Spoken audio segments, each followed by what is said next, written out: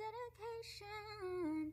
We are parenting for liberation. It's a new generation. We got dedication. We're parenting for liberation. Good morning. This is Trina Green Brown with Parenting for Liberation. I am here with the wonderful, illustrious feminist author and all things fab, Jamia Wilson. Thanks for joining me today. Oh, thank you so much for having me. I'm so happy to be here. Thank you. So, Jamia is a good friend of mine. We have been in community spaces together with Move to End Violence.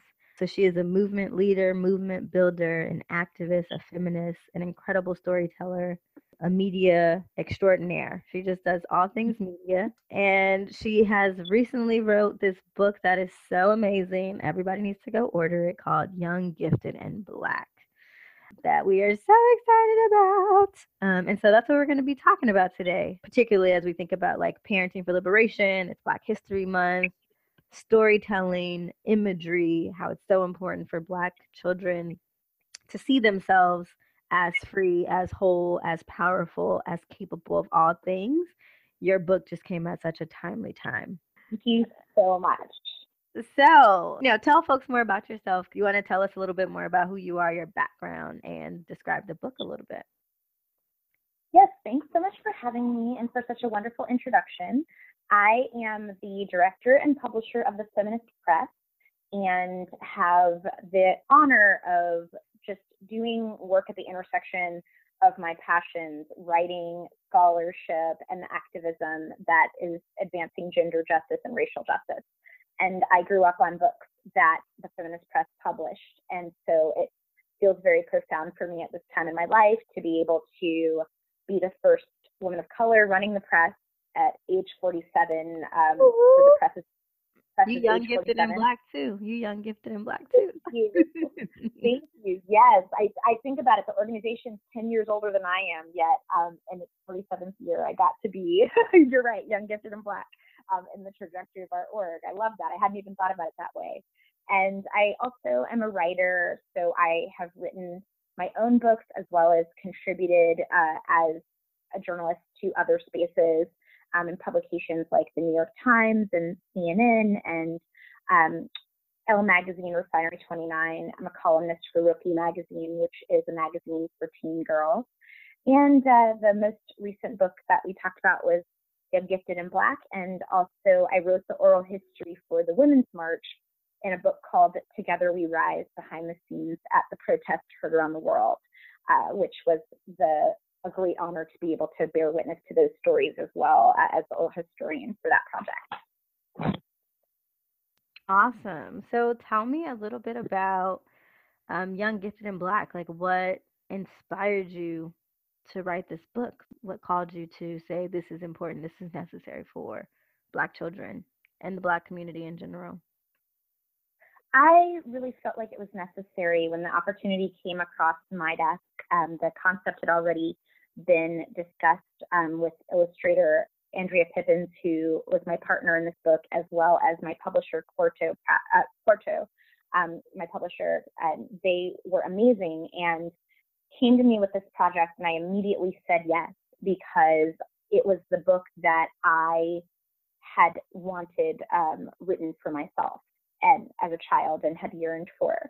So just being able to be asked to be a part of this project and given so much autonomy and space to curate what kinds of stories would be in this book and to partner with an illustrator who I so have respected and admired for years as we've been growing in our own career, I just really knew that I was going to make possible whatever time was needed to write this book, because it just felt like it was necessary.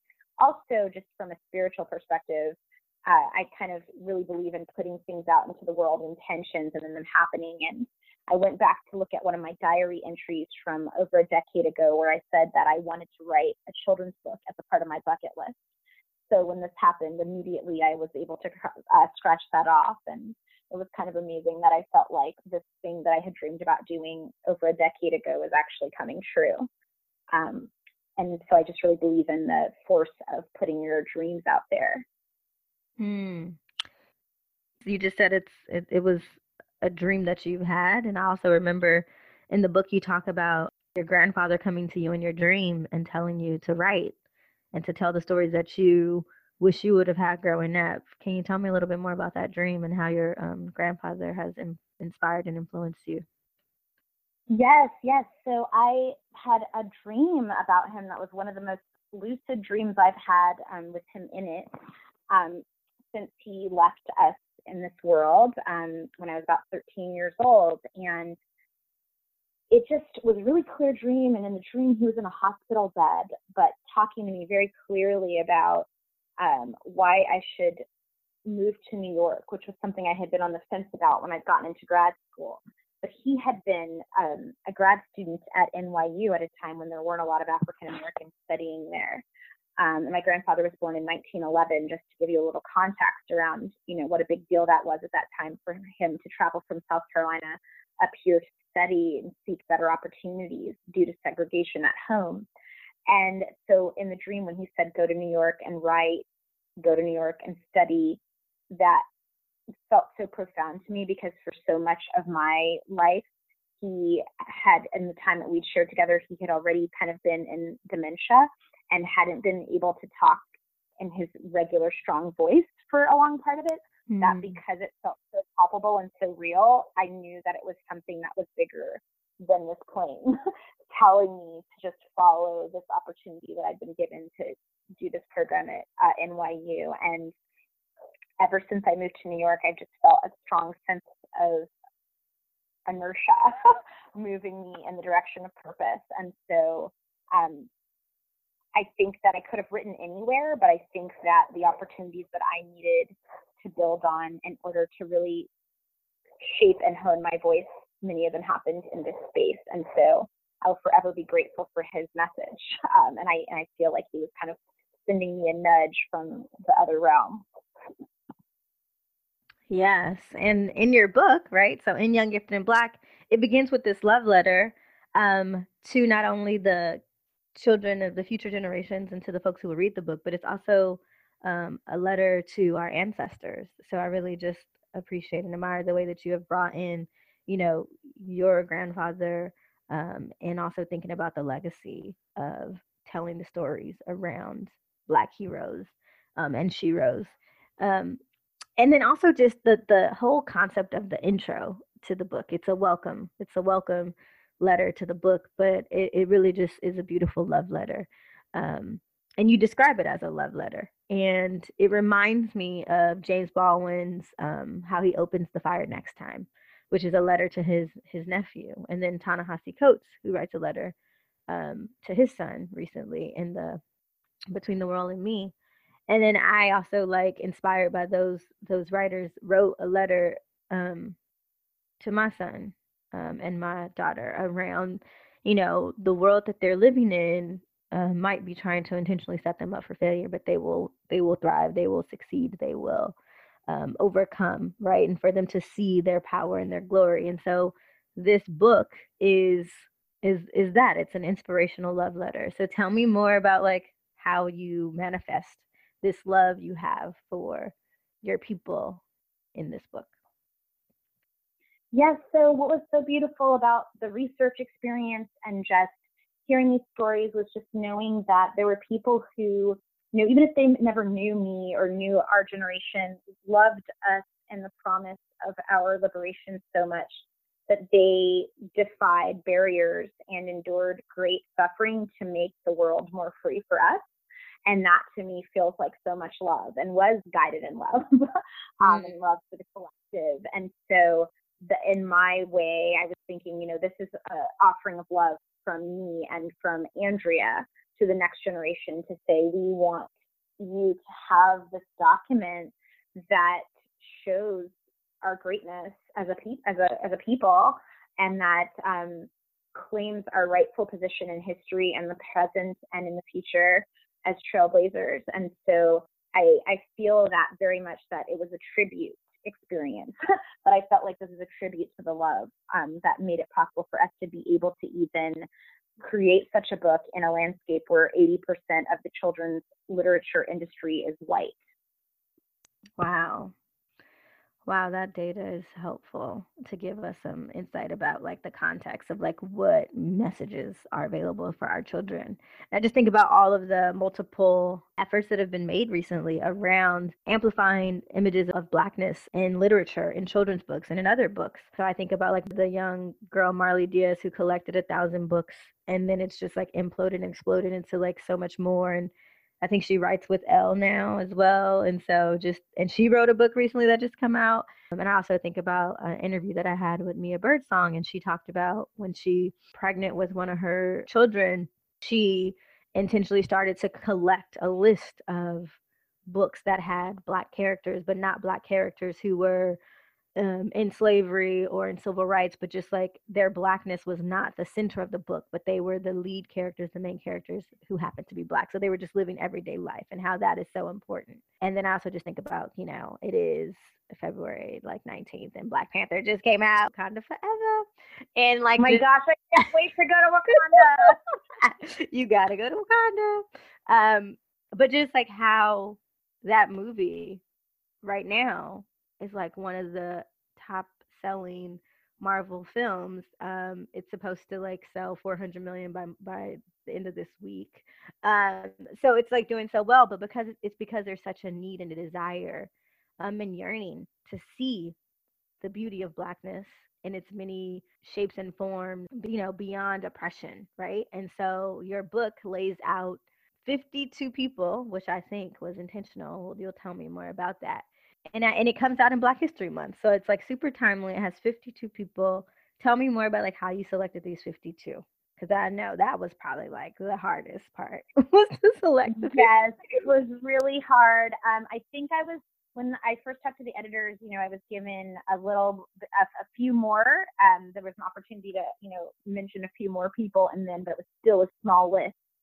And the 52 number is great because you can go through one a week if you're reading it with the children and plan. But I also think that even with that 52, it was really hard. A lot of people have reached out to me saying, oh, I really love this person and they're not in it, or I really want to read about this person and they're not in it. And so I've really been focusing on what we said in the introduction, which is that this is a beginning and not an end, a start to a conversation. And I think it's a testament to the need for more books like this, that people are so attached to wanting to see all of their faves in this book. Because, we were only able to fit 52 in a book where we could have put thousands of amazing people who are deserving to be in it, millions, including the people who are buying and reading it. So that was the toughest part of this process whenever people ask, is just really getting it down to that number and sticking to it, because there are just so many people who I would have loved to have in the book, but we had page count, and we also want to make sure that the book is accessible to enough people that little hands can hold it. Right. Yeah. And that's enough to buy it and all of those things. Yeah. No, I was like 52. It was like, oh, that's perfect. You can study one per week. And like this book is, like you said, it's the beginning of like sharing about these particular people. And then like you could really like spend a whole week or create a curriculum around this book that's like every week you pick a person, you dig a little deeper. On Monday you read this part, and then you start to do some research on the internet, or you try something out that they've done. I just think that there's so much power to the like intentionality around the 52. And I know it had to be hard to like not pick everyone, right? Because I just named James Baldwin. I was like, I don't think James Baldwin's in the book. No, and that one was really hard because I love him. And right. And it was interesting too because, sometimes because I work in publishing, I understand a little bit about, really sticking to the premise of the book and all of those things. And a big part of what the focus of this book is talking about how different strengths people had as children influenced who they grew up to become, so that children can see in themselves, these things I'm doing right now will lead to other things I'm doing in the future. Or just like Basquiat, who was really interested in anatomy and who was taking art classes, I could end up really making a splash in the artistic community for years, and shaping the direction of art, etc. And so the thinking was really about people who had childhood experiences that shaped the change making they were doing in the world. And so although all of us have, it was, in some stories it's more pronounced than others in order to tell that part of the story as well. And so that was constantly something we were thinking about in terms of who we were going to be engaging. And then also really making sure in our calculus of what stories we're telling, we wanted to make sure this book is global and it is published by a UK-based publisher, although they're also in the United States and in Australia. And we really wanted to make sure that this book was not just African American focused in terms of conversations about great Black people, because you see this happens in a lot of other contexts where we hear about African Americans, but we don't hear about famous Black British leaders or famous Black French leaders or Blacks in Australia. Some people were really fascinated that we included Australian Black folks. And I did a lot of research asking around to Australians I knew about how people define Blackness in Australia and who would consider themselves Black in Australia to figure that out. And so it was really also about that, really figuring out how we can have a group of really diverse people in the book who represent myriad perspectives of Blackness. So we have people like Bessie Coleman, who was the first Black woman, African American and Native American Indigenous pilot to get their pilot license in this country. But there might be some other people who might not have been represented, but it was really important to kind of show that kind of perspective as well. So I wanted to give a little bit of a background around how we did the choosing to make sure that we had people with disabilities and people who are LGBTQ and people who have been to Antarctica, like Matthew Henson, and all sorts of different perspectives of Blackness. Yeah, that's really important. I mean, I really appreciate you teasing out a little bit more about how you made the choices. And I did notice the intentionality of not being centered in America, like not only African American identity, but also like the broad diasporic range of Blackness in multiple places. And every Black History Month, right, I like have to pick a story to like go to my son's school and read to his third grade class. And I always struggle. There are lots of options, but I feel like my options are always like between slave narrative and or civil rights narrative. And I'm like, I want other stories, but Black History Month is really about looking at the history of Black folks in the US. But I'm like, can it be broader? Well, it's like a struggle every year. Like, which story do I tell? Which story will inspire my son and the one other Black child in the room, because he goes to school here in Orange County. And so I'm like, I want a story that's going to uplift them and not make them only think of themselves as like being oppressed people.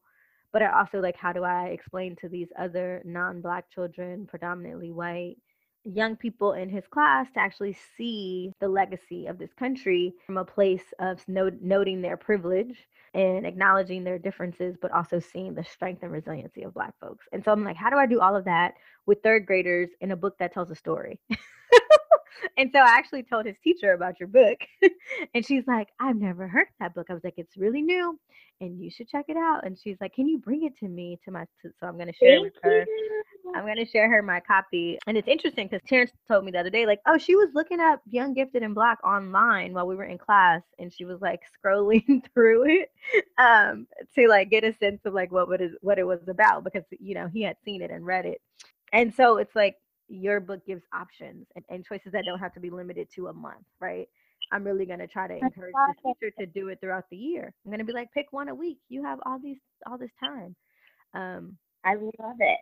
Oh, we also talked about, me and the teacher talked about, like, if it's 52, each student could be assigned a person in the book and then have to like write a report, do some more research about the person. And so they could choose from the book. So she was like, we could pass the book around and have everyone choose someone.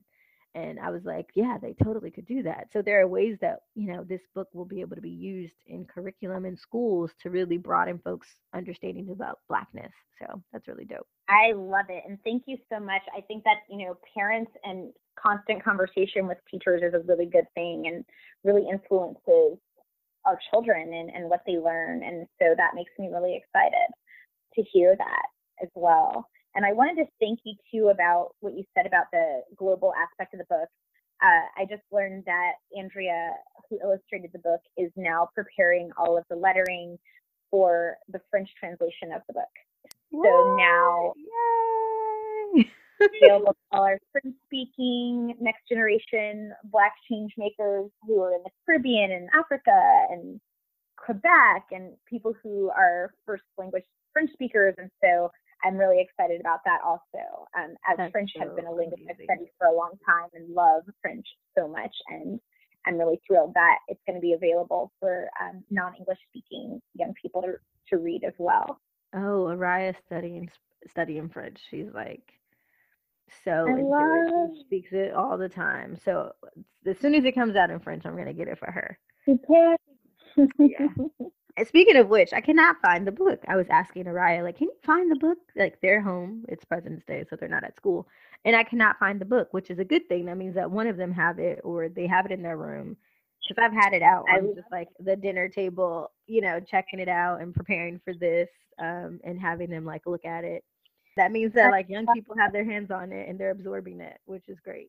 that makes me so happy. And that's a shout out to you and also to Andrea Pippin. Like the art is beautiful. It is She is so gorgeous. talented.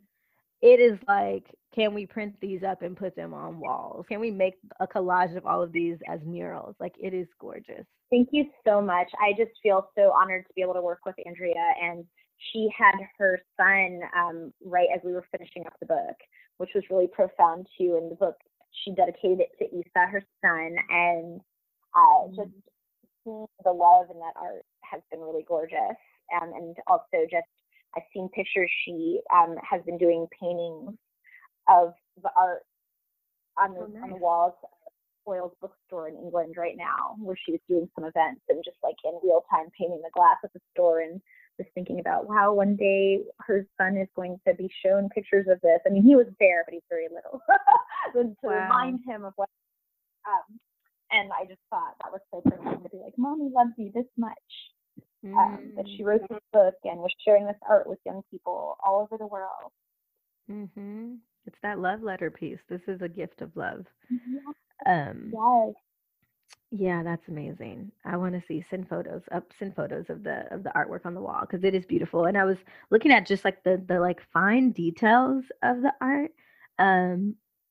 Every person has like a crown. It's not sitting on their head, but behind everyone, it's like it's like the consistency and also the beauty of like these are kings and queens. Like just to see like that piece around like royalty, like we are, especially when I'm thinking about Wakanda forever. that like that intentional kind of like fine detailing that is consistent throughout behind, no matter if it's like a soccer player who's like kicking a ball on the like the picture is someone like actually kicking a ball, but there's still a crown. Yes.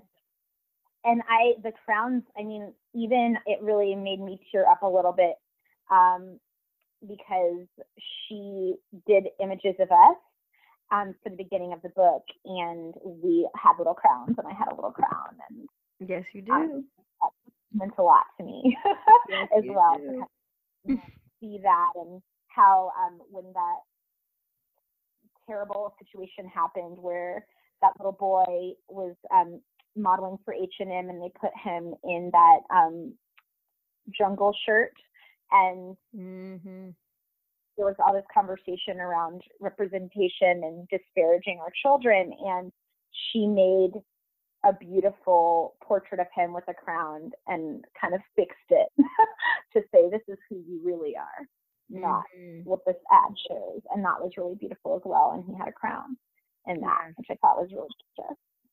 Yes. Oh, she's incredible. Please give her my love. So one more thing. So you titled the book Young, Gifted, and Black, paying tribute to the great Nina Simone. I'm actually gonna play the song when we close out the podcast, just to pay homage. But why Young, Gifted, and Black? So what's so beautiful to me about this title is that song was a tribute to Lorraine Hansberry that Nina Simone wrote in memory of her dear friend, who had said that she wanted young, gifted, and Black people to celebrate their strengths, and she wanted young people to know that about themselves. And so I thought what was really gorgeous about it was this homage of appreciation and love and community and beloved community, like you're saying, and just really the circular nature of Ubuntu, right? That idea that we get from our Southern African ancestors, the I am because you are, because we are. And so that part to me was really profound.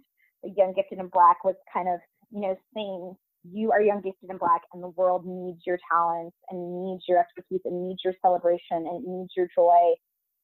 And that is true. And it also needs my joy and it needs my celebration, it needs my appreciation. And we need all of that happening together for us all to be liberated. And that's what I loved about the book. And even just the honor of being able to write it with Andrea as two Black women who have not physically met in person yet, but have been following each other's work and supporting each other's work. Yes, we live on different continents, but like her success is my success, mm-hmm. And her wounds are my wounds. Like we are connected and we are bonded as Black women in this world and through struggle. And although, her migration pattern and history is she's African American Brazilian and mine is a different background and legacy, we are connected in this diasporic way that is really beautiful. So I love that aspect of the Young, Gifted, and Black title and the story and how we were brought together and our shared recognition of that and the need for the world to see and recognize that too, and for our kids to have these resources to see themselves in glory. Really beautiful and profound to me, and I can't wait till I actually get to meet her too. Wow. But we're very much connected without having met yet. Mm-hmm. Thank you so much. Thank both of you so much for doing this incredible work. Thank you. Tell folks how they can get the book. Thank you so much for having me and for all the amazing liberated work that you do. And anyone who wants to get the book, you can get it where books are sold. I love to encourage you to get it from your favorite independent bookstore. They can either have it there or order it for you. Or if not, you can get it directly from Quarto, or you can get it from Amazon or Barnes & Noble. Or, I really like to encourage people to buy it from Black-owned businesses like Human Bookstore. So that's HUEMAN bookstore.com. Nice. Thank you. All right. As we close, I was thinking, you said that this is only the beginning and not the end. And I totally believe that's true. And you also said that that is dedicated to the folks who are ancestors and also the future generation. And then you also said that folks in the book are the heroes, but also the people who are reading them are also the heroes. And I also just want to acknowledge you as one of the heroes who would, if we had 53, you totally should be there. As someone who was trailblazing, and lighting the path for our children's liberation in literature so that they can see themselves, to read about themselves, and know that they are young, gifted, and Black. So thank you so much for your work. Thank you so much. And that just made my heart sing. I don't have any biological children yet. And so just hearing what you said really means so much to me, because the love that I feel just like seeing pictures of your child and my cousin's children and children I haven't met of all colors around the world sending me these books, like, makes me feel like I am having an impact on children's lives, even though I don't get the honor yet to have one in my home. That is my child. I feel like I'm connected in the lives of children right now in a beautiful way while I'm thinking about shaping my own family. So I just wanted to thank you for what you said, because it means a lot to me, because I've really been intentional about how can I help in the raising of our children, right, in the village with what I bring to the table. And that just means a lot to me to have your support in that. Well, thank you for doing it for all of our children, for all of our children to be free. Thank you so much. So good talking to you. Thanks for this time. Of course. All right. I'm going to play the song as we hang up. Thank you.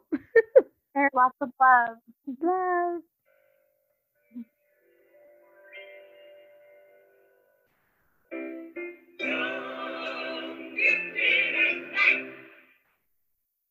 Oh, what a love.